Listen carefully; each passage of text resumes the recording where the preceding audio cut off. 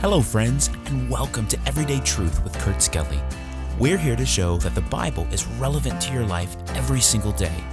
We're so glad you joined us here for the conversation as we go verse by verse through the book of Jeremiah. Our series, The Hard Truth, is looking at this Old Testament prophet's messages of sorrow, judgment, and hope. Now, let's join Kurt for today's episode. Hello, friends, and welcome back to our episode for today. Jeremiah chapter number 22, if you're following along, and verse number 10. Wanted to show you the postcard of the day. Cool Springs Park, a store, looks like a country store, sells Indian moccasins and Penn Dutch candy and food. Looks like a cool place. Anyway, this is in Rollsburg, West Virginia. And this is from Gary and Kathy Snyder. Gary and Kathy, thanks for listening and for taking time to send in a postcard. Appreciate you and appreciate you listening. We're in Jeremiah chapter 22 this morning, or whenever it is for you that you're listening. And we're in verse number 10. So if you'd find your place in Jeremiah chapter 22 and verse number 10, I think I said last episode that Jeremiah is preaching and God has sent him down to the house of the king. But the message now has expanded, and he's speaking not just to Zedekiah, but speaking about even some of the brothers of Zedekiah. Remember, Zedekiah was one of I think there were four sons of Josiah. Johanan was a son, then Shallum, who was also called Jehoahaz, and then Jehoiakim, and then Zedekiah. So here in verse number 10, the Lord says through Jeremiah, "Weep ye not for the dead, neither bemoan him, but weep sore for him that goeth away, for he shall return no more, nor see his native country. For thus saith the Lord touching Shallum." So verses 10 and 11, and really 12, deal with one of the sons of Josiah. Now, it's not to him, it's about him. But the message is about the son of Josiah, whose name was Shallum, or Jehoahaz. So the first son of Josiah died with Josiah in the Battle of Megiddo, back when Josiah unwisely went and intervened in a battle he had no business intervening in, and died at a place called Megiddo. We go there on our Israel trips. By the way, pray for Israel right now, obviously, going through this just unspeakable tension right now, as you well know. But here in verse number 10, the Lord says, don't weep for the dead. So the dead here refers to Josiah. Don't be so sad about his untimely death at age 39 in Megiddo. Neither bemoan him, but weep sore. But here's something you ought to be crying about. Weep sore for him that goeth away. So Josiah died, but he died as a godly man. He died as a man who had served God with his life.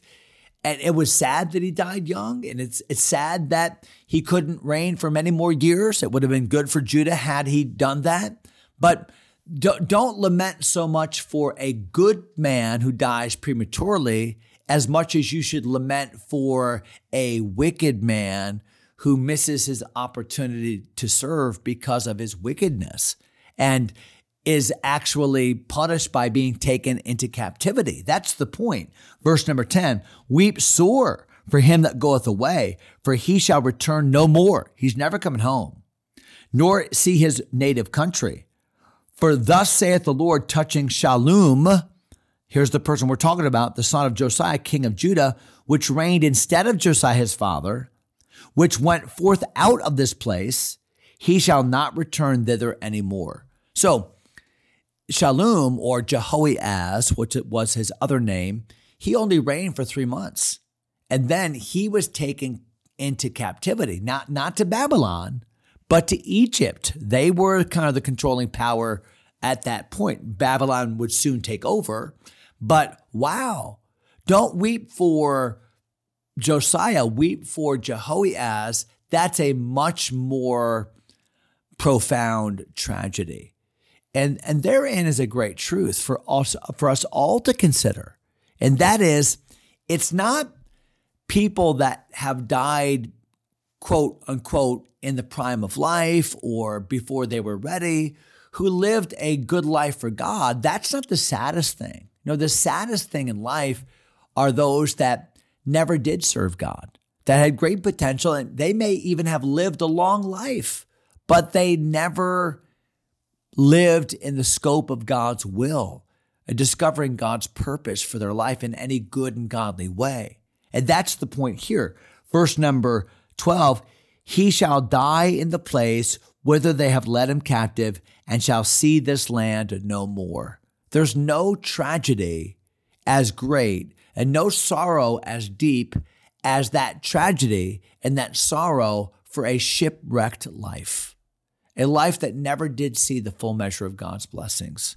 A life that, the years may have been there. Maybe they lived a very long life, but it was an unproductive spiritual life. And that was the testimony of Jehoahaz, the older son of Josiah, the oldest one that reigned for just those 3 months before his brother Jehoiakim came to reign. So when you think about the sons of Josiah, you think about Jehoahaz, 3 months, and then Jehoiakim, 11 years.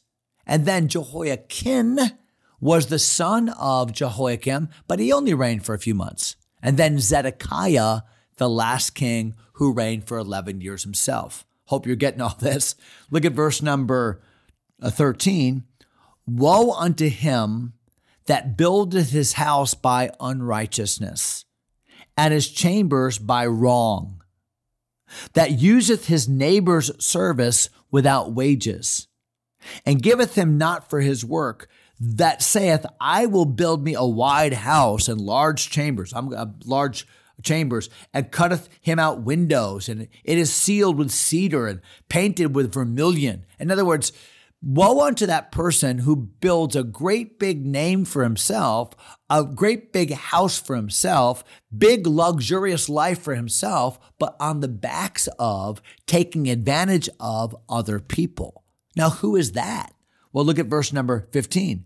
Shalt thou reign because thou closest thyself in cedar? In other words, do you think that being a king or being somebody special is just what you can build for yourself, just some big status symbol that you built, some big palace, some big throne?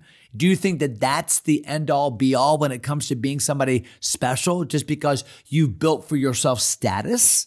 Look at verse number 15. Did not thy father eat and drink and do judgment and justice, and then it was well with him? So who is the subject here? Well, we're going to see it in verse 18. The subject of this second message or this second illustration is Jehoiakim. So in verses 10 through 12, we saw a message about Shallum or Jehoahaz, and he was taken captive. His life was a big fat zero. But then in the life of Jehoiakim, who did reign for 11 years, what was the nature of his ministry? One of covetousness, one of self-absorption, one of serving himself, one that made himself strong on the backs of others and made himself rich on taking advantage of others, not giving people their honest wages. And watch what it says here in verse number 15. Did not thy father eat and drink and do judgment and justice, and then it was well with him? Your dad didn't behave this way. Josiah, he wasn't out to make a name for himself or to build a big house for himself or take advantage of people. And yet God took care of him. He ate and drank, but his focus was upon people and helping people, and God blessed him. So in Josiah's case, he discovered the law, remember, as a boy, as an 8-year-old boy.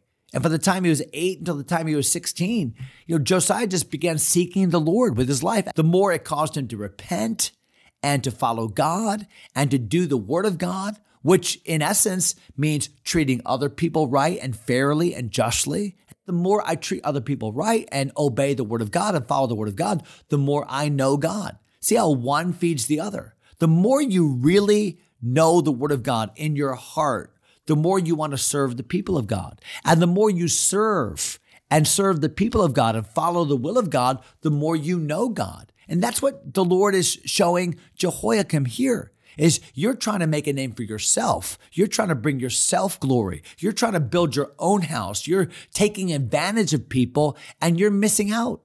You're neither knowing God in the way that you're practicing your reign, the way you're going about your reign, nor are you learning about God in your behavior.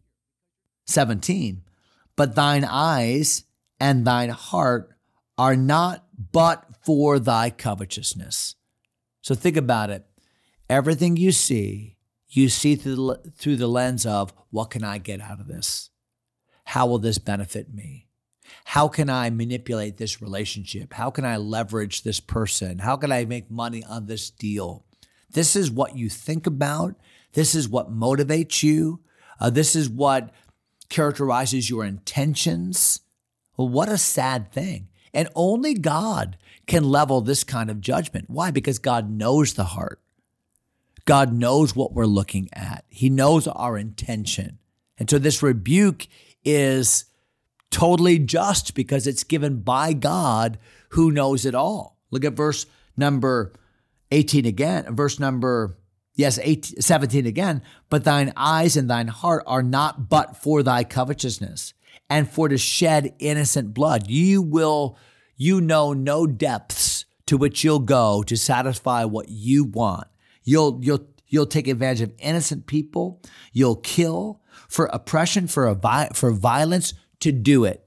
You're going to do whatever you have to do to get what you want for yourself.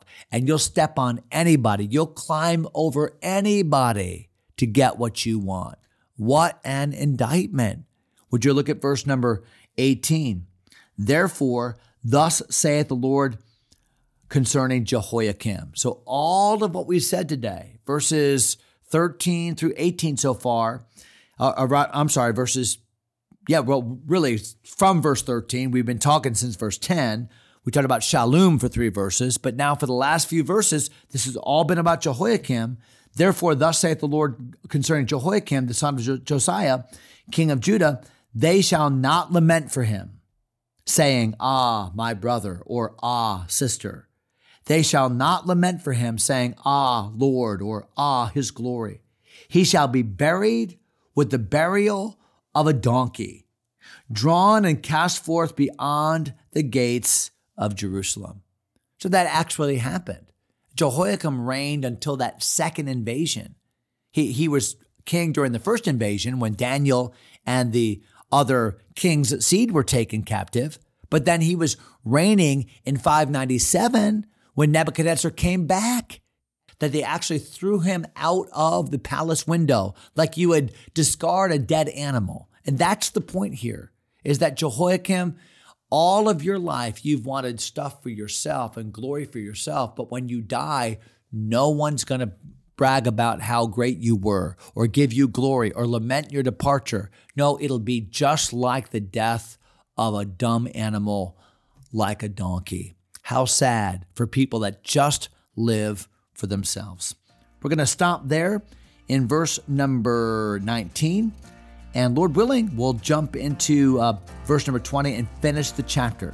Next episode, hope you'll stay with us on that. Hope you have a great day today. God bless you, my friends. Thanks for taking time to listen. If you enjoy Everyday Truth, go ahead and subscribe to the podcast or share it with a friend. Until next time, God bless.